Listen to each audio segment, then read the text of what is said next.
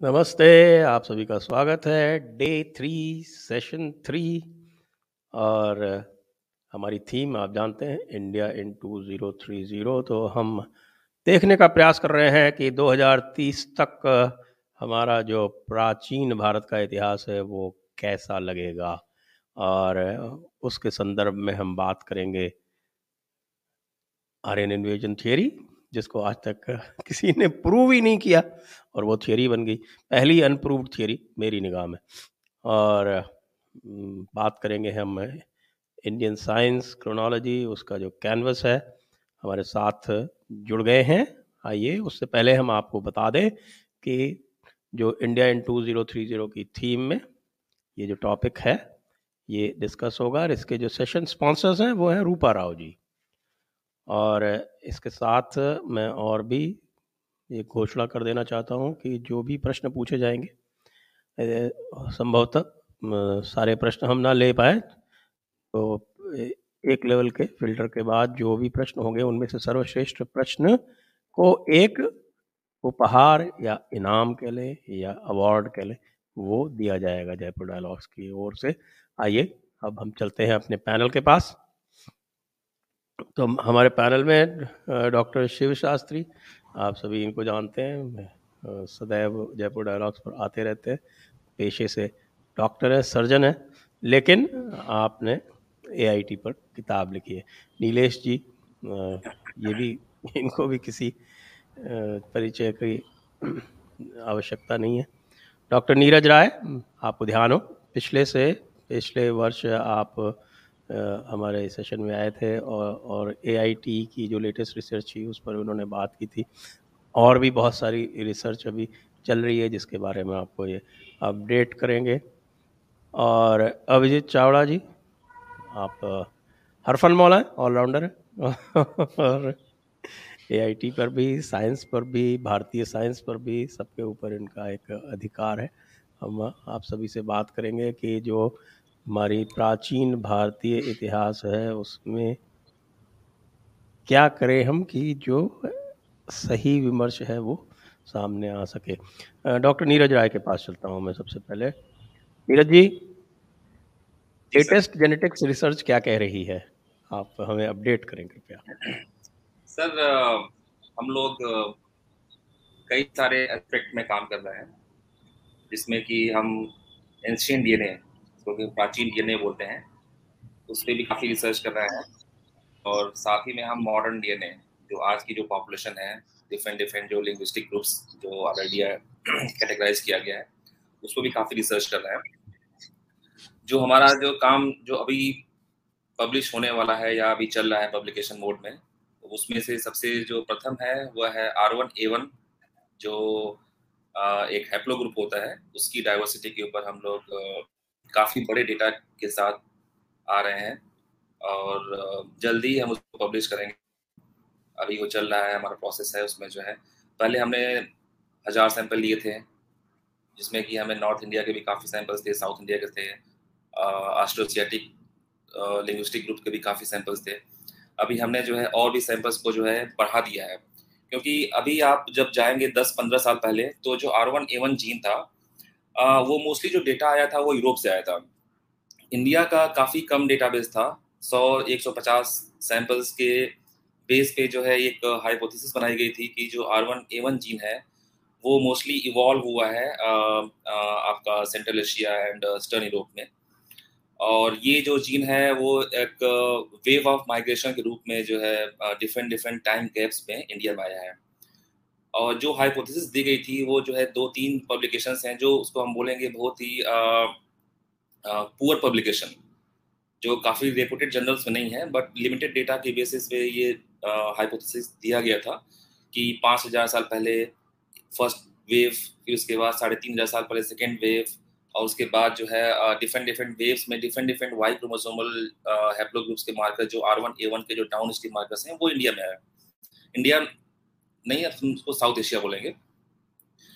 और वो डेटा था सिर्फ 100 और 150 सैंपल के बेसिस पे। हमने जो है 2000 सैंपल्स लिए पूरे ऑल ओवर इंडिया के, और R1A1 की जो है पूरी की पूरी फाइलोजेनी, मतलब R1A1 को तो जो है 2-3 म्यूटेशंस हम डिफाइन कर सकते हैं, बट हमारे पास मोर देन 50 म्यूटेशंस हैं जिसको बोलते हैं R1A1 के जो डाउन स्ट्रीम मार्कर्स है, उसकी हमने जीनोटाइपिंग की। और जो डेटा था वो सरप्राइजिंग तो नहीं था, क्योंकि हमें ये पता था कि जो ये डेटा ऐसे ही आने वाला है। अबाउट 25-30% पॉपुलेशन साउथ इंडिया, आप कर्नाटका के ट्राइबल पॉपुलेशन लीजिए, केरला की जो Kurichiyan population, tribal population, Adiyan, और इवन जो है हमारे सेंट्रल इंडिया के ट्राइबल पॉपुलेशन, आपको R1A1 की जो डाइवर्सिटी है इतनी ज़्यादा मिलेगी उसमें जो है। अभी जो एग्जिस्टिंग जो डाइवर्सिटी पैटर्न है यूरोपियन से लगभग 2 and 2.5 टाइम्स डाइवर्स हमारा R1A1 का जो है हैप्लोग्रुप्स है। और कुछ तो ऐसे भी उसमें लीनेजेस हैं जो कि यूरोप में प्रेजेंट ही नहीं है, वो exclusively south Asian R1A1 descendant हैं, हैप्लोग्रुप्स हैं। तो R1A1 के बेसिस पर तो ये कंफर्म हो रहा है कि जो ये जो हैप्लोग्रुप है वो क्लियर कट ये शो कर रहा है कि इवॉल्व हुआ इंडिया में, और एटलीस्ट जो है 10 to 15,000 ईयर्स से साउथ एशिया में वो वाइडली स्प्रेड है। तो R1A1 के बेस पे जो ये हाइपोथेसिस दिया गया था कि ये सेंट्रल एशियंस इसको लेके आए थे, उसको कंप्लीटली हम लोग डिस्कार्ड कर रहे हैं, उसको डिस्प्रूव कर रहे हैं साइंटिफिकली। हमारा ऐसा कोई एम नहीं है कि हमें एक हाइपोथेसिस को प्रूव करना है या दूसरे को जो डिस्प्रूव करना है। हम एक बहुत ऑनेस्टी के साथ जो अपना साइंस करते हैं और उसको एक अच्छे हाई क्वालिटी जर्नल में पब्लिश करते हैं। तो ये काम भी ऐसा ही है। दूसरा है हमारे पास और भी बहुत सारे एंशिएंट सैंपल्स हैं, जैसे कि हड़प्पन आप साइट लें तो जैसे कालीबंगन है, लोथल है, धोलावीरा, वहाँ के ह्यूमन स्केलेटल का एक्सेस मिला है अभी जल्दी हम लोगों को, डेटा भी आ रहा है। बुरजहोम एक साइट है कश्मीर में, न्यूरोथिक साइट, उसका भी डेटा आ रहा है और डेटा काफ़ी इंटरेस्टिंग है। और अभी तो मैं उसके बारे में बहुत कुछ नहीं बोल पाऊंगा, बट हम लोग ऑनेस्टली ये देखना चाहते हैं कि जो स्टेप रिलेटेड एंसेस्ट्री है वो आज मॉडर्न इंडियन पॉपुलेशन में है, कुछ पॉपुलेशन में है, 5 to 10% है, 15% है एंसेस्ट्री है, बट उसकी जो टाइम है, जो डेटिंग है, जो कोलेशन टाइम, जब मिक्सिंग का जो इवेंट्स है वो डिफरेंट है। अब हम लोग उसको ले जा रहे हैं 1st-2nd सेंचुरी AD, आज के 2200-2300 साल पहले वो मिक्सिंग हुई है। उसके बाद जो मिक्सिंग कंटिन्यूअस जो है वो बढ़ती गई, जैसे कि आप देखेंगे ज्यूस आए साउथ एशिया, पारसी आए, हुन्स आए, शांस, बहुत सारे जो है पॉपुलेशन जो सेंट्रल एशिया से बिलोंग करती थी वो यहाँ पे आए और यहाँ के लोगों से मिक्स हुई। अगर मिक्स हुई तो डेफिनेटली जो है उसका जो आपको वो लीनेजेस मिलेंगे, वो एंसेस्ट्री मिलेगी, क्योंकि उस समय पॉपुलेशन साइज काफ़ी कम था। और अगर एक मिक्सिंग इवेंट हुआ है तो अगर आप देखेंगे 10-15 जनरेशन के बाद वो आपका जो एंसेस्ट्री पैटर्न है वो सेवरल थाउजेंड फोल्ड बढ़ जाता है। जैसे जैसे जनरेशन में पास होती हैं वो एलील, वो जेनेटिक एलील्स बोलते हैं हम लोग। तो वो जो उसकी जो अर्लीस्ट जो डेट जा रही है 2nd to 3rd century BC, उसके पहले हमें नहीं मिल रहा है। और हम लोग भी काफ़ी क्यूरियस है ये जानने के लिए कि जो सेंट्रल एशियन एंसेस्ट्री है या जो स्टेप एंसेस्ट्री है साउथ एशिया में, उसकी जो एग्जैक्ट डेटिंग क्या है। और जो हमारे पास जो डेटा अभी है 1500 BC या 1300-1400 BC तक तो डेफिनेटली नहीं मिल रहा है। तो हम लोग क्लियर कट बोल सकते हैं कि 1200 BC के पहले अगर आप देखेंगे यहाँ के जो जेनेटिक मेकअप, उसमें कोई भी सेंट्रल एशियन कंपोनेंट नहीं है, ना तो ईस्टर्न यूरोपियन कंपोनेंट है, ना तो सेंट्रल एशियन कंपोनेंट है।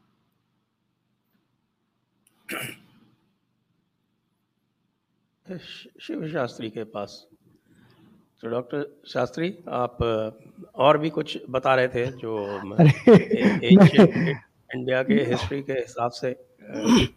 अरे मैं क्या बोलूं, मैं डॉक्टर नीरज राय की बात सुन के मैं तो बहुत एक्साइटेड हो गया हूं। मेरा काम जो किया है, मैं जो काम किया हूं, देखिए मेरा जो काम है उसका फाउंडेशन डॉक्टर नीरज राय, नीलेश जी और अभिजीत चावड़ा जी के जो काम किए हैं उसके ऊपर मैं कुछ बिल्ड किया हूँ, उतना सारा काम नहीं किया हूँ। वो जो बोल रहे हैं वो फर्स्ट क्लास कितना ओरिजिनल इंफॉर्मेशन है मेरे साइड से। तो मैं देखिए मेरा ये प्रॉब्लम ऐसा है कि हम समझते हैं कि जो यूरोप से आते हैं वो गोरे लोग, वो झूठ नहीं बोलते हैं। अगर वो सूट बूट पहन के, टाई पहन के बोला तो हम समझते हैं आह वाह ये बहुत अच्छा है, बहुत ये सही बोल रहा है। तो प्रॉब्लम ऐसा हो गया है कि आर्यन द्रविडियन ये जो डिस्कशन है अरे बिल्कुल झूठ है। मैं तो मेरे जो पुस्तक लिखा मैं उसमें एक्सक्यूज मी मैं उसमें बोला कि आर्यंस नहीं थे, आर्यन इन्वेजन नहीं हुआ, उसका प्रूफ सब है। ये जो जब आर्यन इन्वेजन का थियरी उन्होंने यूरोपियंस ने शुरू किया, उन्होंने बोला कि आर्यंस आए और इधर इंडिया में द्रविडियंस थे, और इन द्रविडियंस का भाषा कोई दूसरा फैमिली है, द्रविडियन लैंग्वेज फैमिली दूसरा ही है, और अपना ये हिंदी, बंगला और गुजराती, पंजाबी, ये सब हमारे यूरोप साइड के रिलेशनशिप है, और वो द्रविडियन लैंग्वेज और कुछ है, काले लोग कुछ वैसा है।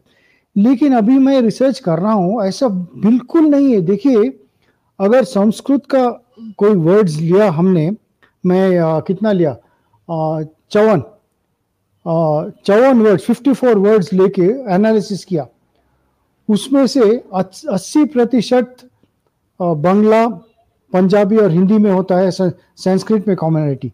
लेकिन साउथ इंडियन लैंग्वेजेस में कॉमनैलिटी 40 से 55% कॉमनैलिटी है, जो सो कॉल्ड द्रविडियन लैंग्वेजेस, और यूरोपियन लैंग्वेजेस लिया तो सिर्फ 20%।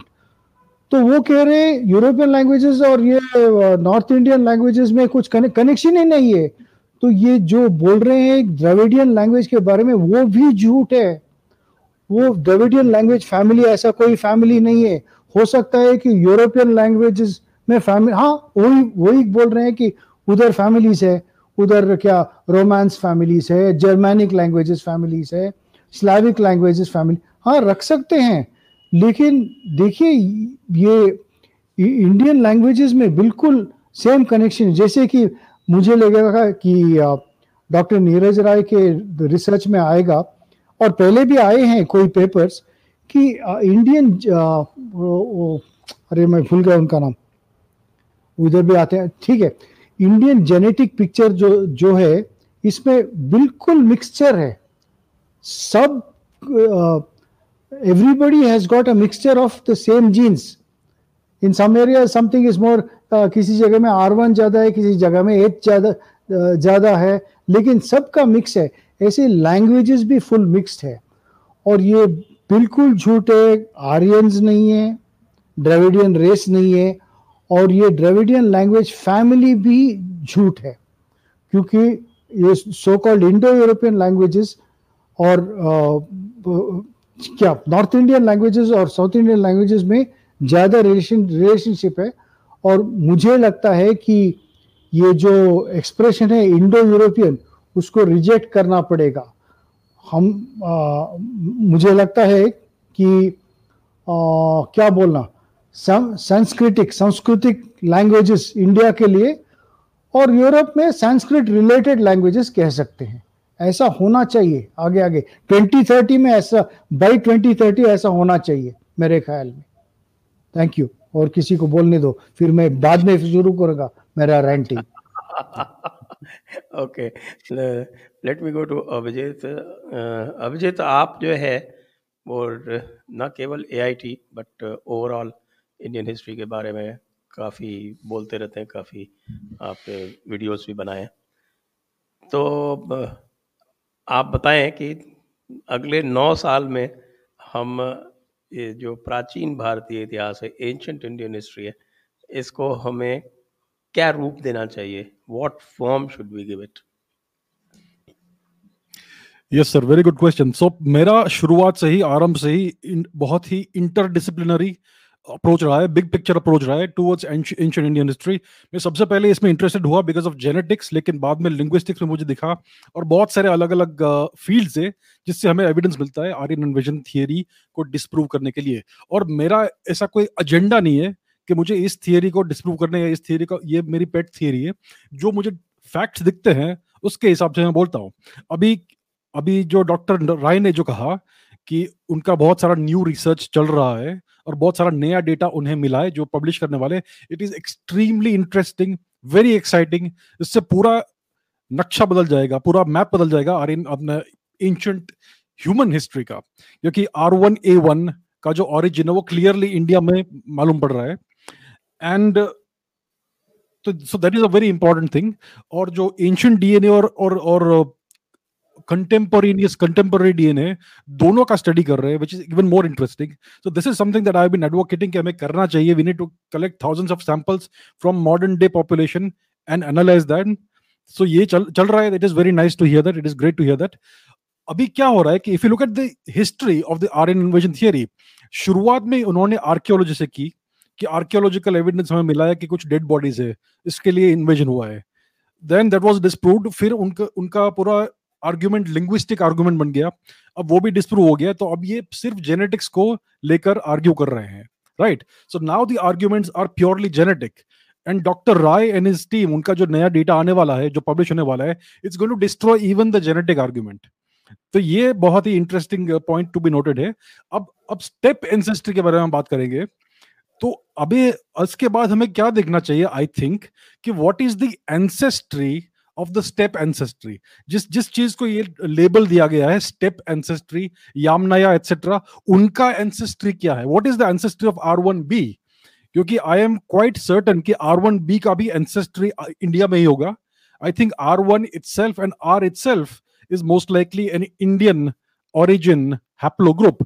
तो ये इवेंचुअली होगा, I am sure. We will first deal with R1A1, उसके बाद we can do this things. So this is very interesting. और दूसरी बात जो डॉक्टर शास्त्री ने कही है वो भी बहुत ही इंपॉर्टेंट बात है कि ये जो हमने आर्टिफिशियल लैंग्वेज फैमिलीज बनाए हैं, Indo European language family, Dravidian language family, these are colonial constructions. और हमने इंडिपेंडेंस, सो कॉल्ड इंडिपेंडेंस के बाद कभी इसे एब इनिशियो एनालाइज नहीं किया है। इसके ऊपर कभी हमने, हमारे इंडिजिनस लिंग्विस्ट्स ने एक साइंटिफिक एब इनिशियो स्टडी नहीं किया इसके ऊपर। So that is something that needs to be taken up. Whatever preconceived notions हमारे पास है कि एक ऐसा लैंग्वेज फैमिली है, दूसरा ये लैंग्वेज फैमिली है, उसको हमें थोड़ी देर के लिए बाहर बिठा देना चाहिए, and we need to start analysing our languages ab initio with young Indian researchers. So that is something I would like to see by 2030. तो ये सारे बहुत interesting developments हो रहे हैं, and I would really like to see something, some sort of conclusion by 2030. In genetics, R1A1 का controversy we need to set it to rest. R1B का भी origin हमें ढूंढना है, and we need to do some proper linguistic research. क्योंकि हमारे language families बहुत बहुत पुराने हैं, 10, 20, 30, 50,000 साल पुराने हैं, क्योंकि India is the original founders zone of the out of Africa migration. और हमारे जो लैंग्वेजेस है बहुत ही tens of thousands of years से इंडियन सब कॉन्टिनेंट में डेवलप हो रहे हैं। तो इसका research, this is a gold mine for linguistic analysis. So I would like to see this happen. So that's what I have to say in my opening comments. Thank you sir. Right, okay. Nilesh ji के पास होते हैं। नीलेश जी, आप तो AIT से काफ़ी पीछे की रिसर्च कर रहे हैं, तो हमारे यहाँ एक बड़ी समस्या ये आ रही है कि जो भारतीय साइंस है, इंडियन साइंस, भारतीय विज्ञान जो है, उसके बारे में हमारे लोगों को बहुत कम पता है, बहुत कम बताया जाता है। आप इसमें काफ़ी डीप जाके रिसर्च कर रहे हैं, तो आप क्या सोचते हैं कि अगले 10 सालों में हम जो भारतीय विज्ञान का जो प्रारूप है वो कैसे रख सकते हैं, और AIT तो उसका एक सबसेट ही हो सकता है? जी नमस्कार। So thank you. I could listen to the other three guests, and that really helps me. So I'm going to go backwards and make some comments which relate to Sanjay ji, what you asked, आपने क्या पूछा।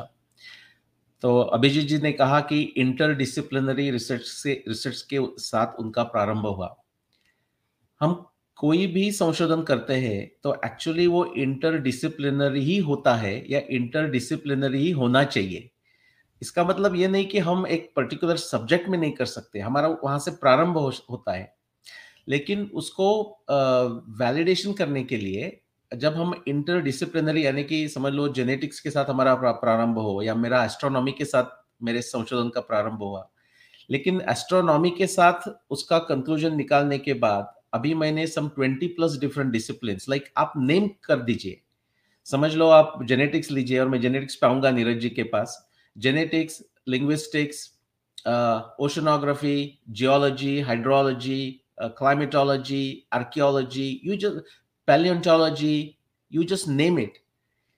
उसके पास, हमारे पास साक्ष्य है तो आप उसको साथ में ला सकते हैं। तो interdisciplinary is a nature of truth finding mission. तो अभिजीत जी ने जो कहा कि इंटरडिसिप्लिनरी होता है, इवेंचुअली होना ही चाहिए।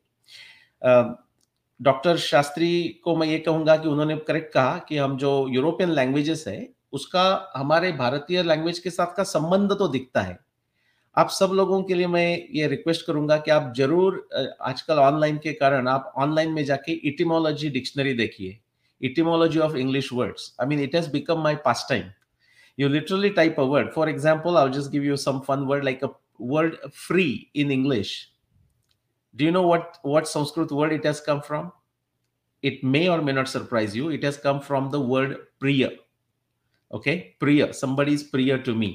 You can see that in etymology. And so Shastriji said we have to call these as Sanskrit related languages. We can call them truly Sanskritodbhav. Coming from Sanskrit. Not everything is from Sanskrit, but a good 40 to 60% is from Sanskrit into those languages. You can see that from etymology. Aryan invasion की संजय जी आपने बात की। मेरा संशोधन के बारे में मैंने बहुत बार बात की है, तो मैं आज नहीं करूंगा उसके बारे में, लेकिन समरी करना है तो ये कह सकते हैं कि आर्यन इन्वेजन थियरी को हम ये कहे कि जो कुछ है, पहले तो वो थियरी है ही नहीं, बिकॉज थियरी होने के लिए भी एक सर्टन मिनिमम क्राइटेरिया को क्वालिफाई करना पड़ता है साइंस में।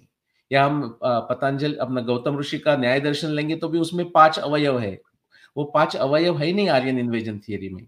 और साइंस के भाषा में कहे तो एक्सप्लेनेशन, प्रेडिक्शन, टेस्टिंग, थियरी और बैकग्राउंड नॉलेज भी नहीं है। उसका जो प्रारंभ हुआ वो ठीक है, वो लिंग्विस्टिक्स से थोड़ा सिमिलरिटी के कारण हुआ। तो मेरा जो संशोधन रहा है भारतीय पुराना इतिहास के संबंध में, वो हम आर्यन इन्वेजन का ये डेफिनेशन मान्य करें कि वही डेफिनेशन है कि आर्यन ये कोई लोग थे, वो इंडिया के बाहर से 2000 बीसी के बाद यहाँ आ गए और उन्होंने साथ में संस्कृत लेके आ गए।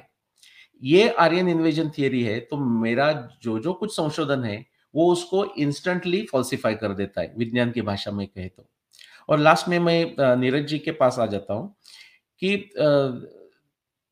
नीरज जी का जो संशोधन आएगा उसके लिए तो हम ईगरनेस से वेट करेंगे, लेकिन अभी जो राइट नाउ जो जेनेटिक्स में संशोधन होके भी बैठा है, for example I will bring a specific paper, Monika Karmin का 2015 का paper, and I have requested multiple friends of mine in academia. I'll tell you specific universities at Stanford, at Georgia Tech, right here where I live, University of Texas at Austin, Emory, which is also in my city, Harvard, and one more university, I'm forgetting the name.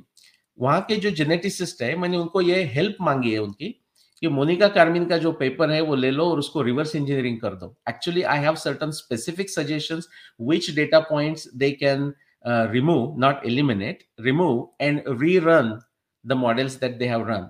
But as is जो Monika Karmin का paper है, example दे रहा हूं मैं आपका कि वो जो जेनेटिक्स पेपर है वो perfectly matches with the timing of Mahabharata जो मैंने निकाला है। Okay, and for reason why it should be India. Now Neeraj ji जैसे लोगों के लिए मैं कहूंगा कि वो मोनिका कार्मिन का पेपर वो पढ़े, he may already be aware of it, और उसके पीछे चले जाए। Even you can see similar signals in the diversity between male female genetic diversity you see in 60,000 BC and even 70 to 73,000 BC. Now I'm not an expert, genetic experts to figure out tab kya hua. I have my speculations, but it will be really helpful if people, jaisa Abhijit ji ne kaha, people from different disciplines come together and work. This will be magical.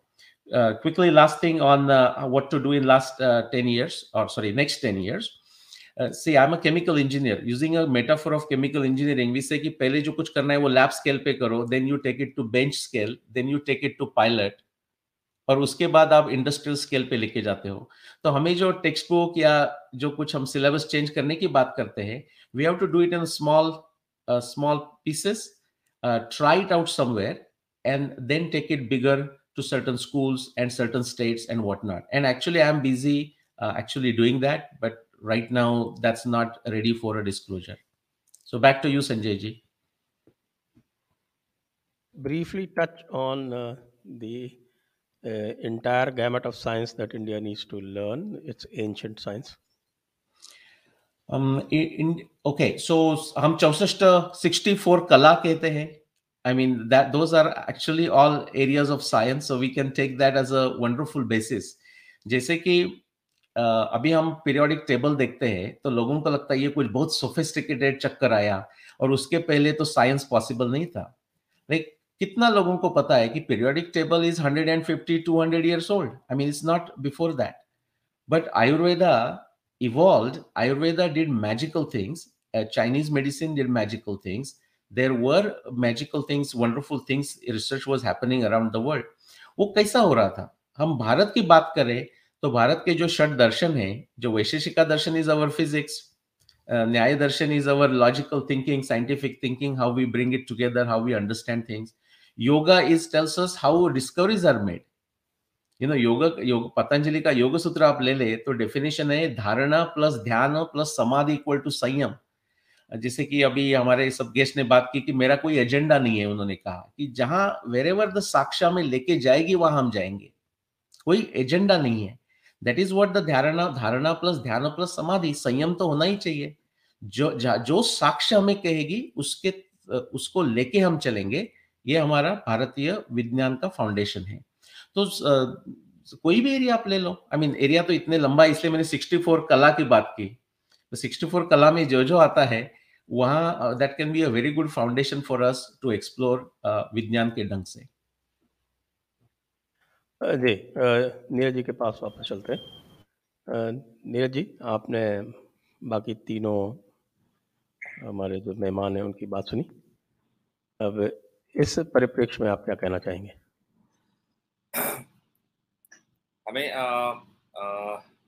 Nilesh ji की जो बातें हैं काफ़ी प्रभावित की हैं। हम actually 2015 का जो मोनिका गामरी का पेपर है उसमें बहुत सारे फ्लॉज तो नहीं बोलेंगे, बहुत सारे उसमें जो है मिसिंग डेटाबेसेस है, और उस समय भी हम लोगों ने उस पर क्वेश्चंस रेज किए थे, और बट हमें उसका कोई जवाब नहीं मिला। और उनके जो बहुत सारे जो गैप्स हैं उसको जो हमारा पेपर आने वाला है उसको हम उस गैप्स को फिल कर रहे हैं। तो अब जल्दी आप उसमें देखेंगे कि जो है बहुत सारा आपको नया डेटा सेट मिलेगा। और दूसरा है कि जैसा कि इन्होंने बताया कि इसको जो उसमें जो बात की गई है 25-30,000 ईयर्स बिफोर प्रेजेंट, जो R1A1 जीन का जो वो बता रहे हैं इवोल्यूशन, इवन जो अभिजीत जी ने बोला R1B जो हैप्लोग्रुप है वो भी काफ़ी प्रॉमिसिंग है, और उसकी भी जो इक्वल फ्रीक्वेंसीज है यहाँ पर भी है, यूरोप में मतलब वाइड स्प्रेड हैप्लोग्रुप है। नॉट ओनली R1B, R2 जिसको कि बोला जाता है कि स्पेसिफिकली जो है वो मे बी मिडिल ईस्ट में इवॉल्व हुआ होगा, बट उसमें भी काफ़ी सारा डेटाबेसेस, नए डेटा सेट आ रहे हैं, पब्लिश डेटा सेट भी काफ़ी हैं, और हमारे पास भी डेटा सेट है, उसमें भी एक नई हम स्टोरी बनाएंगे। तीसरी बात जो है क्रोनोलॉजी पे तो हमें उतना आइडिया नहीं है, बट हम 70,000 ईयर्स बैक अगर ले जाना है, डेफिनेटली उस समय मॉडर्न ह्यूमंस तो थे साउथ एशिया में, और अगर हम उसको उस परिप्रेक्ष्य में लें कि जैसे कि आपको मिलता है यूरोपियंस में एक एंसेस्ट्री होती है जिसको बोलते हैं निएंडरथल एंसेस्ट्री, बट सरप्राइजिंगली वो एंसेस्ट्री हमें इंडियंस में, साउथ एशियंस में नहीं मिलती है, मतलब बिल्कुल नील है। तो अगर कोई भी अगर ओल्डेस्ट माइग्रेशन हुआ होगा 70,000 के बाद, मे बी 50,000 40,000 फ्रॉम यूरोप, तो वो एंसेस्ट्री हमें वो दिखनी चाहिए साउथ एशियंस में भी, बट साउथ एशिया में वो निएंडरथल एंसेस्ट्री बिल्कुल है ही नहीं। तो ये भी एक बड़ा इंटरेस्टिंग क्वेश्चन है, और उस पर भी जो है इसके लिए काफ़ी ज़्यादा आर्कियोलॉजिकल रिकॉर्ड्स, वो डेटा हमारे पास होना चाहिए, और डिफरेंट जो होमिनिड स्पीसीज हैं जो ऑल ओवर साउथ एशिया में वाइड स्प्रेड है। ऐसा नहीं है कि यहाँ पे साउथ एशिया में सिर्फ मॉडर्न ह्यूमन ही है, बहुत सारे सिस्टर होमिनिड स्पीसीज हैं, और जो अनएक्सप्लोर्ड वो स्पीसीज हैं जो कि एक्सप्लोर नहीं किया गया अभी तक। तो मे भी अगर आर्कियोलॉजिकल एक्सकेवेशंस हो तो भी हमें मिले, जिससे कि मे भी रामायणा और जो को क्रोनोलॉजी या डेटिंग में है वो उससे हमें हेल्प मिल जाए। दूसरा है इसको जो है आउट ऑफ इंडिया माइग्रेशन का, हमारे पास जो अभी जो प्राइमरी डेटा है उसमें हमें बहुत सारे ऐसे सैंपल्स मिले हैं इंडोनेशिया बाली से, जो कि जा रहे हैं 500 से 1000 BC के आसपास। उसमें हमें ऑस्ट्रो एशियाटिक स्पेसिफिक एंसेस्ट्री मिल रही है। सबसे जो क्लोजेस्ट एंसेस्ट्री है वो उड़ीसा की जो एंसेस्ट्री मिल रही है। तो ये जो है ये भी काफ़ी एक इंटरेस्टिंग डेटा सेट हो सकता है फ्यूचर में, कि जो आउट ऑफ जितने भी जो इंडोनेशिया का जो फर्स्ट सेटलमेंट है, या उसको जो हम बोल सकते हैं फर्स्ट न्यूलिथिक कल्चर, जिन्होंने फर्स्ट वहाँ पे एग्रीकल्चर स्टार्ट किया, वो मोर और लेस जो है वो साउथ एशियंस हैं। और साउथ एशियंस में भी आप अगर अंदर जाते हैं तो वो their genetic affinity is close to Austroasiatic population. चौथी चीज जो मैं बताना चाहूंगा कि जिससे कि शिव सर ने बोला कि जो द्रविडियन कोई लैंग्वेज नहीं है एज सच. अगर हम जेनेटिकली देखें तो हमारे पास भी बहुत सारे जेनेटिक डेटा हैं जो कि जा रहे हैं 500 BC 300 BC के आसपास, जिसको कि हम बोलते हैं मेगालिथिक कल्चर. मेगालिथिक कल्चर में जो है स्टोन के बहुत सारे स्ट्रक्चर्स, डॉलमेंट्स या मेनहीस को यूज किया जाता है as a symbol of burial. वहाँ के जो सैंपल्स मिले हैं 300-400 BC के आसपास, वो कंप्लीटली द मैच कर रहे हैं नॉर्थ इंडियन से. तो अगर हम जाते हैं 2200-2300 साल पहले, तो उस समय तक कोई ऐसा डिवीजन नहीं है नॉर्थ इंडियन और साउथ इंडियन का. 2300-2400 के आप ईयर्स बिफोर प्रेजेंट कोई डिफरेंस नहीं है. नॉर्थ इंडियन पॉपुलेशन और साउथ इंडियन पॉपुलेशन बिल्कुल ही सेम है. हमें कुछ भी डिफरेंस नहीं मिलता है, सिग्निफिकेंट डिफरेंस कुछ भी नहीं मिलता उसमें. तो मे भी आने वाले टाइम में 3-4-5 साल में 2030 तो काफ़ी दूर है, बट 2030 के पहले ही काफ़ी चीज़ें जो है चेंज होंगी. और जो इंटरडिसिप्लिनरी रिसर्च की बात किया अभिजीत जी ने, वो बहुत इंटरेस्टिंग है. जैसा कि नीलेश जी ने बोला कि बहुत सारे डिसिप्लिन्स हैं जिसको कि हम लोग साथ में लेकर के काम कर सकते हैं. उसमें सबसे जो इम्पोर्टेंट है जियोलॉजी एंड पैलेंटोलॉजिकल रिकॉर्ड्स. उस डेटा सेट को भी हम लोग इंक्लूड कर रहे हैं. बट यहाँ पे इंडिया में एक प्रॉब्लम है कि एक डिसिप्लिन में जो रिसर्चर काम करते हैं वो एक तरह से उसी डिसिप्लिन में आगे बढ़ना चाहते हैं और दूसरे डिसिप्लिन के डेटा को जो है बहुत इंपॉर्टेंस या उसको जो है इंक्लूड नहीं करना चाहते हैं. एक तरह का एक हेजिटेशन होता है. जैसे कि मैं एक साइंटिस्ट हूँ, मैं बेसिकली मॉलिक्यूलर बायोलॉजिस्ट हूँ, तो आर्कियोलॉजिस्ट के बीच में जाता हूँ तो उनको अच्छा लगता है. बट हमारे फील्ड के लोग अगर आर्कियोलॉजिस्ट के पास जाएंगे, उससे डेटा लेंगे, तो उनके एक ऑकवर्डनेस फील होता है कि हम आर्ट का डेटा या हिस्टोरियंस का डेटा को हम नहीं यूज करना चाहते. एक तरह का हेजिटेशन होता है. उसको जो है उस डिफरेंस को जो है फिल करने की जरूरत है, उस गैप को फिल करने की जरूरत है. और अगर ये सारे डिसिप्लिन जैसे क्लाइमेटोलॉजी, अगर क्लाइमेट की बात कर रहे हैं तो अराउंड 4200 ईयर्स बिफोर प्रेजेंट, उसको हम बोलते हैं 4.2 किलो ईयर्स इवेंट, जिसमें कि काफ़ी जो है ड्रॉट और सूखा पड़ा था. उस समय हमें देखने को मिलता है कि बहुत सारे पॉपुलेशन मोबिलिटी हुई थी विद इन इंडिया. आप अगर जाएंगे तो 4200 ईयर्स के आसपास जो है बहुत सारे पॉपुलेशन मिक्स का जो है जो ग्रेडियंट्स हैं वो डिफरेंटली आपको एक सडन राइज दिखेगा उसमें जो है. और अगर क्लाइमेट का डेटा देखें तो 4.2 किलो ईयर्स के आसपास जो है एक ड्रॉट का फेज था फॉर 100 ईयर्स. तो ये दोनों डेटा बिल्कुल ही एक दूसरे को मैच करते हैं, एक दूसरे को कोलैबोरेट करते हैं. तो अगर आप देखें जैसे जियोलॉजिकल जो एविडेंसेस हैं उसमें दिखाता है कि 2500 BC के आसपास जो सरस्वती रिवर जो है बिल्कुल फुल फ्लेज में फ्लो करती थी. और जो है उसी टाइम पे जो है आपको डिफरेंट जो क्रॉपिंग पैटर्न है टुवर्ड्स द जो है जो सरस्वती रिवर के आसपास जो क्रॉपिंग डेटा है उसमें भी आपको C3 प्लांट का काफी सारा एविडेंस मिलेगा. तो डेफिनेटली वहां पे सिंधु सरस्वती रिवर फ्लो कर रही थी और C3 प्लांट का एविडेंस काफी ज्यादा था उस समय, जो कि 4.2 किलो ईयर्स के आसपास जो है उसका जो है सडनली ट्रांसफॉर्मेशन होता है, क्रॉपिंग शिफ्ट होता है C3 to C4.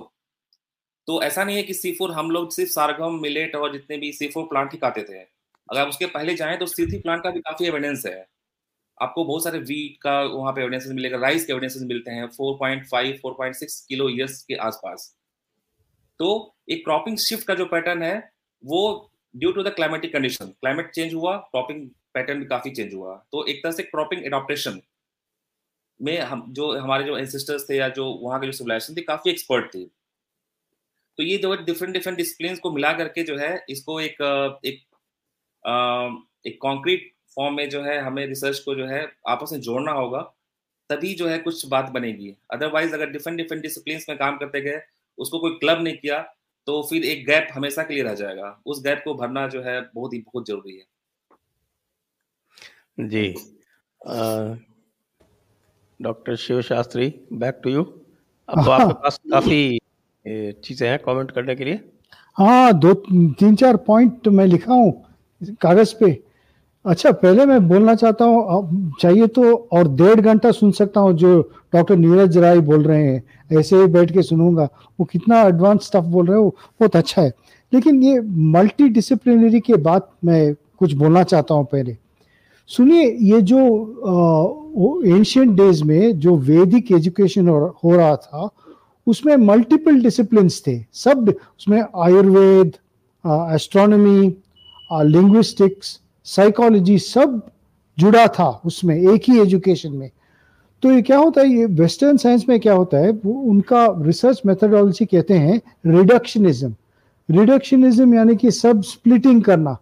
स्कूल में arithmetic, algebra, geometry, physics, chemistry, biology, ऐसे सब स्प्लिट कर देते हैं।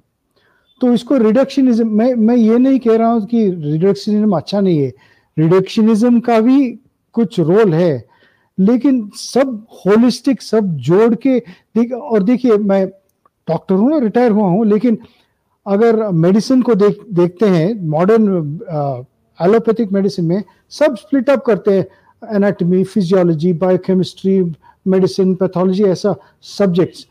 लेकिन आयुर्वेद में सब देखिए, सब कुछ देखते हैं, इधर बॉडी को देखते हैं, एनवायरनमेंट को देखते हैं, इवन आकाश, द एक्चुअल द क्लाइमेट सब देखते हैं आयुर्वेद में, that sort of thing. So that is a kind of holistic, multidisciplinary approach that is taken in Indian science, which we have forgotten. That's one thing I wanted to say. Second thing, I am very happy that Dr. Niraj Rai वो बोल रहे थे कि 1000-2000 samples लिए हैं Indian samples, और पहले सिर्फ 150, 75, 80 सैंपल्स। ये सच है। देखिए, ये जब मैं ये पुस्तक लिखा, उसमें 35 जेनेटिक पेपर्स, जेनेटिक्स चैप्टर में 35 जेनेटिक्स पेपर्स के एनालिसिस किया मैं। और इन पेपर्स में क्या होता है, देखिए क्या कर रहे थे, ये पहले ये लिंग्विस्ट जो थे आर्यन इन्वेजन बना दिए, और उसके बाद उन्होंने बोला हम तो बना दिया, आर्यन इन्वेजन ट्रू है, आप जेनेटिक्स ये लीजिए और इसको प्रूव कीजिए। तो ये क्या करते हैं, जेनेटिक्स, वेस्टर्न जेनेटिक्स रिसर्चर्स ये लिंग्विस्टिक्स बुक्स पढ़ते हैं। लिंग्विस्टिक बुक्स में क्या लिखा है कि आर्यन इन्वेजन 1500 बीसी में हुआ, तो उसको, और या एक 1500 बीसी में आर्यन इन्वेजन हुआ बोलते हैं, और दूसरे ये कहते हैं आर्यंस बिकेम अपर कास्ट और they suppressed, they made lower caste. तो ये जेनेटिक्स रिसर्चर्स क्या कर रहे हैं, इस विंडो में वो ढूंढ रहे हैं, जिधर वो बोलते हैं ना, searching where the light is, जिधर लाइट कुछ घूम गया है और जिधर लाइट है उधर ही ढूंढ रहे हैं। तो ये जेनेटिक्स क्या कर रहे थे, सिर्फ अराउंड 1200 बीसी, 1500 ये ढूंढ रहे थे क्या, माइग्रेशंस के लिए। एक दूसरा उन्होंने क्या किया है, देखिए सब ब्राह्मण और ट्राइबल, ब्राह्मण सैंपल्स, ट्राइबल सैंपल्स। देखिए ब्राह्मण परसेंटेज इंडिया में मुझे याद नहीं है, 15% हो सकता है, और ट्राइबल परसेंटेज कुछ 7.5-10% है, दोनों जोड़ के कितना 25% है।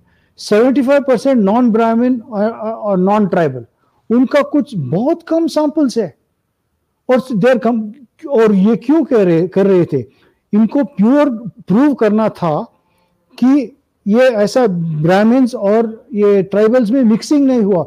और अभी डॉक्टर नीरज राय बोल रहे थे ट्राइबल्स में भी R1 है, पहले कह रहे थे R1 आर्यन है, आर्यन जीन है, अभी देखिए ट्राइबल्स में भी वो है। So this is a very interesting thing. और तीसरी बात यह है कि किसी बात क्या, मेरा हैंडराइटिंग में नहीं पढ़ सकता हूँ क्या लिखा।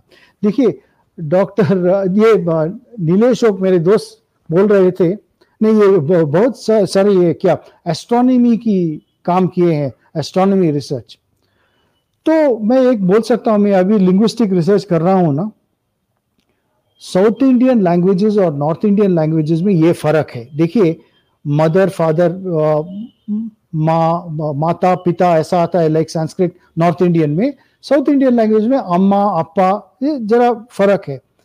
लेकिन जब आप एस्ट्रोनॉमिकल टर्म्स देखते हैं तो सब सेम है, आकाश, चांद, चंद्रा, सूर्य, ये सब कॉमन टर्मिनोलॉजी है north and south Indian language में। और दूसरा जियोलॉजिकल टर्मिनोलॉजी, हिल, माउंटेन, नदी, क्या पर्वत, ऐसा सब। सो there is a very old united connection between north and south. और क्या है पता नहीं है, बाद में आऊंगा, ये मुझे पढ़ना है, मैं क्या लिखा हूं मालूम नहीं है, मैं hand over to somebody else. Okay Neeraj ji, आप कुछ कह रहे थे? पॉइंट ऐड करूंगा जैसा कि शिव सर ने बोला, जो आयुर्वेदा का जो हमारी प्रकृतिज होती हैं, जो 4 प्रकृतियां होती हैं, इस पे काफी इंटरेस्टिंग रिसर्च हुआ था 2017 में, जिसमें कि हमने देखा था, मेरे ग्रुप में ही नहीं हुआ था, मैं उसका पार्ट तो नहीं था, बट मेरे लैब में हुआ था स्टडी। उसमें देखा गया था जो 4 प्रकृतिज होती हैं उनमें जेनेटिकली भी डिफरेंसेस होते हैं।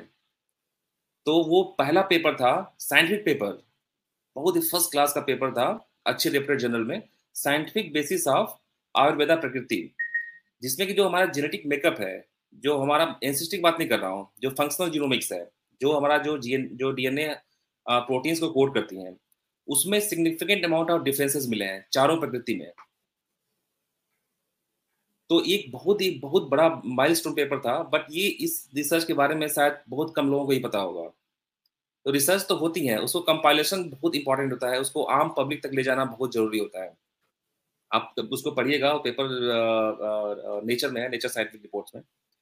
दूसरा सर है ये कि आर्यन इन्वेजन का जो हाइपोथेसिस है वो काफी फिट बैठता है, इसलिए क्योंकि आप अगर देखेंगे कि जो ब्राह्मण्स थे, काफी इजी होता है, जैसे नॉर्थ इंडिया में ब्राह्मण है वो गोरे हैं, और जो ट्राइबल पॉपुलेशन है उनका कलर जो है डार्क कॉम्प्लेक्सन है। तो ये काफी इजी होता है किसी के लिए भी बता देना कि ये भाई डिफरेंट रेस है, ये क्लोज टू द यूरोपियन या मे बी सेंट्रल एशियंस, और जो का रंग काला है वो द्रविड़ियन हो सकते हैं। बट अगर आप बात करें SLC 4582 जीन, जो कि स्किन पिगमेंटेशन के लिए रिस्पॉन्सिबल होती है, उस SLC 4582 में के जीन में ब्राह्मण्स और ट्राइबल में हमें कुछ भी डिफरेंसेस नहीं मिलते हैं। जेनेटिक बेसिस ऑफ जो पिगमेंटेशन है वो दोनों के दोनों पॉपुलेशन में सेम है। ये ऑलरेडी पब्लिश वर्क है, ये 2013 में ही ऑलरेडी पब्लिश हो चुका है काम। और अगर आप जाते हैं 10,000 ईयर्स बिफोर प्रेजेंट, तो जो ब्रिटेन की जो पॉपुलेशन है ब्रिटिश, वो ब्लैक थे। तो जो स्किन का जो पिगमेंटेशन होता है वो बहुत ही तेजी से वो चेंज होता है depending upon different factors. Different factors mean आप एक्सपोजर टू सनलाइट, और जो है up to some extent population mixing कैसे हो रही है, जो लॉस ऑफ हेटेरोजाइगोसिटी, कुछ जो एलील्स होते हैं जो कि कोड करते हैं पिगमेंटेशन जीन को, उसमें जो है क्या कॉम्बिनेशन बैठ रहा है, उस कॉम्बिनेशन के हिसाब से जो जेनेटिक एक्सप्रेशन होता है मेलेटोनिन का वो चेंज हो जाता है। तो जो स्किन का जो कलर है बिल्कुल मतलब का कोई बेसिस नहीं है उसका, कोई जेनेटिक्स का। तो ये 2 पॉइंट बस मुझे ऐड करना था। Thanks. Abhijit. Very interesting points doctor Rai ने रेज किए हैं। सबसे पहले मुझे बहुत इंटरेस्टिंग लगा कि Neanderthal DNA Indian subcontinental population में नहीं है। I am very surprise. I thought के all of the non-African population has some component of Neanderthal DNA, but this is something ये पहली बार मैं सुन रहा हूँ. So this is fascinating. So this again is a data point that goes against the mainstream wisdom कि Aryan invasion happened into India. Because if there was an Aryan invasion into India, we would have Neanderthal DNA, you know, for 2%, 4%, whatever. This is a very important point. बहुत ही important point है ये. दूसरी बात जो doctor Rai ने कही कि north Indian south Indian ancestry में कोई भी actual difference नहीं है, even if you go back 200 300 BCE. So that is also very important. This is something we have known for some time. ये ancestral North Indian, South Indian, I think these are all artificially concocted categories. और जो इन्होंने कहा कि Britain का population कुछ हजार साल पहले बहुत अलग था, और चेडर मैन का एग्जांपल है, he was a dark skin individual, so this was there before the Yamnaya etcetera invasion into Europe, सो बहुत ही अलग ही उनका पॉपुलेशन था. That is also very interesting. और ये बात भी इंटरेस्टिंग है कि इंडोनेशिया का जो एंसेस्ट्रल पॉपुलेशन क्या था, it is closely related to Kalinga, and we can see the cultural influences even today. Kalinga के जो कल्चरल इन्फ्लुएंसेस है वो आज भी हमें दिखते हैं इंडोनेशिया में, not just in the population, the phenotypes etc, but also in the kind of classical dance they have in, for example in Indonesia and across Southeast Asia. तो ये भी बहुत इंटरेस्टिंग चीज है जो जेनेटिक्स में भी हमें दिख रही है. और दूसरा मैं कहूंगा कि ईस्ट अफ्रीका में भी आई थिंक इंडिया का काफी सिग्निफिकेंट जेनेटिक फुटप्रिंट रहेगा. आई एम श्योर कि हमने उसका अभी तक कोई एनालिसिस नहीं किया है, but we can see very deep Indian cultural influences even in eastern Africa, places like Sudan, places like Somalia, Ethiopia, even up to go down to Tanzania, Kenya. I think अगर in the future हम इसका analysis करेंगे तो हमें बहुत interesting data मिलने वाला है वहां से. I think Indians have been present in Eastern Africa for thousands of years, maybe 10,000 years, क्योंकि हमें वहां पर इंडियन जो कैटल है उसका presence I think at least 10,000 year से अफ्रीका में मिलता है. So this is a very interesting point. This is all out of India. It's all part of the out of India theory. And lastly, जो नीरज राय ने कहा कि Indian researchers kind of work in silos, अलग अलग isolation में काम करते हैं. That is very unfortunate because everything is interrelated, जैसे उन्होंने डेमोन्स्ट्रेट किया है अभी. And I think in the future, in this decade of the 2020s, I think scientists should take the lead in researching Indian history, because scientists, I think, are more comfortable working with interdisciplinary subjects than other people. Archaeologists understand only archaeology, but scientists का थोड़ा horizon broad होता है. So I think in the future, जो research होने वाला है into Indian history, it is going to be more driven by scientists. That's what I would like to see happen. That's what I hope happens. So that's what I have to say. Thank you. Back to you, sir. Back to Nilesh ji. Nilesh ji. Right. So all the guests, all our friends here are providing a lot of interesting points. So I'm making few notes. So I'll start backwards. So Abhijit ji ne kaha, see, this is related to who should research. ये मैं paradox नहीं कहूँगा, लेकिन ये reality है. I notice it especially in the Indian context. कि देखो, बहुत सारे आप ओरिजिनल रिसर्च देखोगे. अभी ये इधर जो 4 लोग देख रहे वो ओरिजिनल रिसर्चर्स ही है. श्रीकांत अलगिरी जी का नाम लीजिए, और बहुत सारे हैं जो ओरिजिनल रिसर्च कर रहे हैं. उनको कोई फंडिंग प्राप्त नहीं होती. अभी नीरज राय क्या करते हैं मुझे एग्जैक्टली पता नहीं, लेकिन usually we are doing on our own time. Okay. On the other hand, जो एकेडेमिया में जिनको Neeraj ji works in a CSIR institution. हाँ. Okay, so it's a good thing. At least we are seeing some change here, लेकिन for most part जो academia में काम करते हैं वो original research ज्यादा करते नहीं. I mean, I will love to see an example. I have not seen. Okay, I mean, just exception proves the rule if there is one or two. So वो एक you can dilemma कह सकते हैं, whatever you want to call it. So there is definitely a need for what you can say independent researchers को funding की. And it should be tied to output in some fashion. Okay, I mean they should be held accountable in some fashion. ऐसा नहीं कि funding दे दो, because this could be the disease. No, as soon as funding मिल जाएगा तो आदमी काम करना बंद कर देता है. Who knows? Whatever it is. The second point that Abhijit ji mentioned, like about say Africa में शायद 10,000 साल पहले से भी इंडियन लोग होते होंगे. वो एग्जैक्टली टाइमिंग की तो रिसर्च से पता चलेगा, लेकिन ये बहुत लोगों को, जैसे नीरज राय जी ने कहा, आयुर्वेदा का कनेक्शन विद कफवात पित्त, और हम कैसा रिवर्स कर सकते हैं. इवन मैं डाइग्रेशन होगा, जो जेफरी आर्मस्ट्रॉन्ग, आप किसी ने नाम सुना होगा, जो both he calls himself Ayurveda astrologer. उनके साथ हम कोई डबल ब्लाइंड स्टडीज कर रहे हैं ना. उनका भी आयु हो गई है 75, तो थोड़ा कठिन हो जाता है. लेकिन we are doing double blind experiments कि जहां मैं उनको उनका होरोस्कोप दिखाता हूं किसी का, उनको पता नहीं है किसी का होरोस्कोप क्या है, फिर उसके अनुसार मैं उनको ये बताता हूं कि आप उनका ये बताइए कि कफ वात पित्त का उनका बैलेंस कैसा है. And then from a Ayurveda practitioner we get that same person evaluated for kapha vata pitta balance and see what the correlation is. And it is, whatever little work we have done is very impressive. Okay, it's still few data points, उसके लिए समय लगता है. लेकिन जो अभिजीत जी ने कहा कि बहुत लोगों को ये पता होगा नहीं होगा कि जो नाइल रिवर है उसका जब ओरिजिन यूरोपियंस ढूंढ रहे थे, लाइक ओरिजिन यानी कि कहां से वो उसका प्रारंभ होता है, तो ये this is published material that Europeans took help of maps made in India. उसको सोम पर्वत वगैरह कहा है, अफ्रीका के जगह को सोम पर्वत और नील नदी ऐसे वर्णन है जो इंडियन मैप्स में, और वो these are been acknowledged by European explorers who went looking for the origin of a Nile. Okay, so एक एग्जांपल करके कह रहा हूं कि definitely Indians knew अफ्रीका का जियोग्राफी. नाउ जो और एक बात कही अभिजीत जी ने, बेस्ड ऑन वो निएंडरथल का हमें जीन्स मिलता नहीं इंडियन पॉपुलेशन में. I want to add just word of caution. जैसे कि अभी वो राखी गढ़ी के जब बॉडीज मिले थे, उसमें इवैल्यूएशन चल रहा था कि उसमें हमें क्या मिलेंगे, तो लोग मुझे पूछते थे. आई थिंक नीरज राय भी part of that group, I don't remember, but professor Shinde, doctor Shinde was part of this group. Narasimhan from Harvard, I mean I have met with him, he was also part of this group. तो लोग मुझे पूछते थे कि इससे क्या होगा, इससे प्रूव होगा क्या क्या होगा. तो रिसर्च क्या फाइंडिंग्स होगा मुझे पता नहीं, बिकॉज वो रिसर्च बाहर आए ही नहीं थे, फाइंडिंग्स आए ही नहीं थे.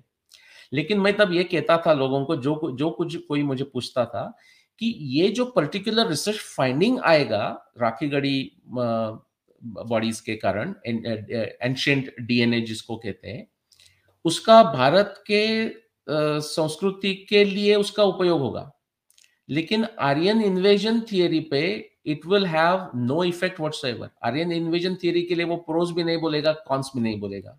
Now this is a very contrary position. Even some of the guests might not agree with what I'm saying, but I felt so convinced about it before even the research findings came out. इसका कारण ये है, that is the word of caution मैं कहना चाहता हूँ, कि back and forth जो माइग्रेशंस है इवन फ्रॉम सेंट्रल एशिया और from other parts of the world to India, actually geographically speaking, उनका जीन्स पूल क्या था वो मैं बात नहीं कर रहा हूँ, लेकिन geographically speaking that back and forth migration was happening for a very long time. Just simple example, आप बात करें रामायण समय की बात करें, आप सुग्रीवाज एटलास जिन्होंने देखा होगा, तो Sugreevan knows significant part of the world और वहां तक गए हैं। If you come to Mahabharata के समय में भी, तो जो हम उसको उत्तर कुरु जिसको कह रहे हैं नाउ फॉर जेनेटिक पर्पस, हम उसको सेंट्रल एशिया कहेंगे, तजिकिस्तान, किर्गिस्तान, कैस्पियन समुद्र के, कैस्पियन सी के जो ईस्टर्न पार्ट का जो एरिया है उसको हम सेंट्रल एशिया में आज काउंट करेंगे, लेकिन that was Uttar Kuru. Some of the method, some of the cultural norms वो उत्तरा कुरु रीजन में जो थे वो अभी भी आपको मिलते हैं। That something you see in the Mahabharata, because जो कुरुज है, जो भीष्माचार्य है, भीष्माचार्य ने जब काशी से काशी की राजकन्या लेके आए चित्रवीर्य और विचित्रवीर्य उनके लिए, तो भीष्माचार्य में उनको कुछ रॉन्ग नहीं लगा। उसका एक कारण भी है कि वो जो पर्टिकुलर जो नॉर्म्स थे, कल्चरल नॉर्म्स थे, जैसे कि अफगानिस्तान एरिया में, आज का हम पाकिस्तान कहेंगे, Iran, Tajikistan, those norms were valid within the Kuru dynasty. तो वो कुरुस थे, उत्तर कुरु थे, हम दक्षिण कुरु उनको कह सकते हैं, इंद्रप्रस्थ वाले। So I am just a word of caution is the back and forth migrations were happening, but again that should not be confused with the Aryan invasion. So suppose in Neeraj Rai के नए रिसर्च में या और किसी के research में समझ लो हम इंडिया में निएंडरथल जीन्स मिल भी गया, तो that itself is not like suddenly now my god, now what should I do? I mean that wouldn't surprise at least me. It wouldn't surprise me. Back to you, Sanjay ji. Professor Subhash Kak says that Uyghur is an upbranch of Uttar Kuru.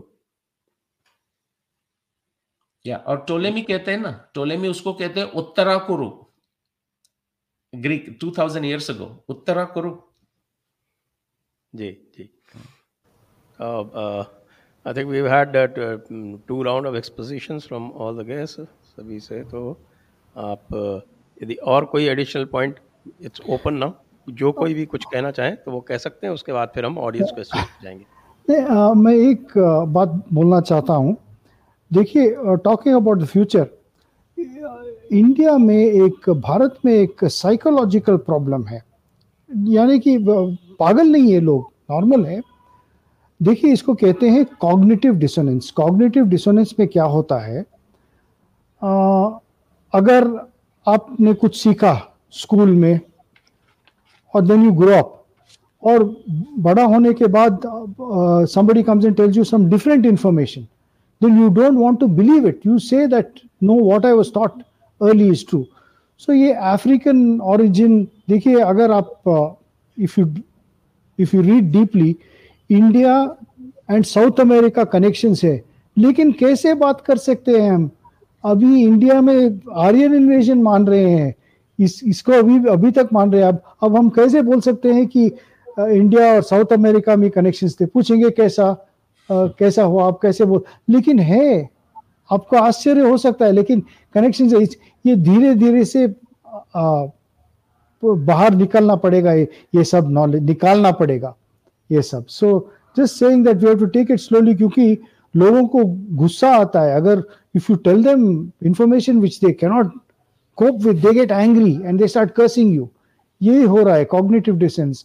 इसलिए researchers we have to be very careful, and I think Nilesh ji would have experienced lot of that, because when you come out with information that is totally out of the ordinary, और मेरे ख्याल में ये कोई क्या evolutionary importance है cognitive dissonance में। ये सोचिए कि mother teaches the baby not to do something, ये मत करना, it is scary. Then somebody else comes, mother says don't go near fire. बाद में somebody comes and says no no you can handle fire like this, ऐसे कर सकते हो. This will also say no, this is, तू तो पागल है, you can't do that. So cognitive dissonance is a what shall I say, psychological defense mechanism against information that is completely new. और ये हो रहा है, all of us face cognitive dissonance. आज भी हुआ है. मैं ये द्रविडियन लैंग्वेजेस के बारे में कुछ लिखा हूं, एंड 2-3 एंग्री रिस्पॉन्सेज है. They get angry because they don't like it. They don't like new information. So we have to be ready for that. That is all. Thank you. Right.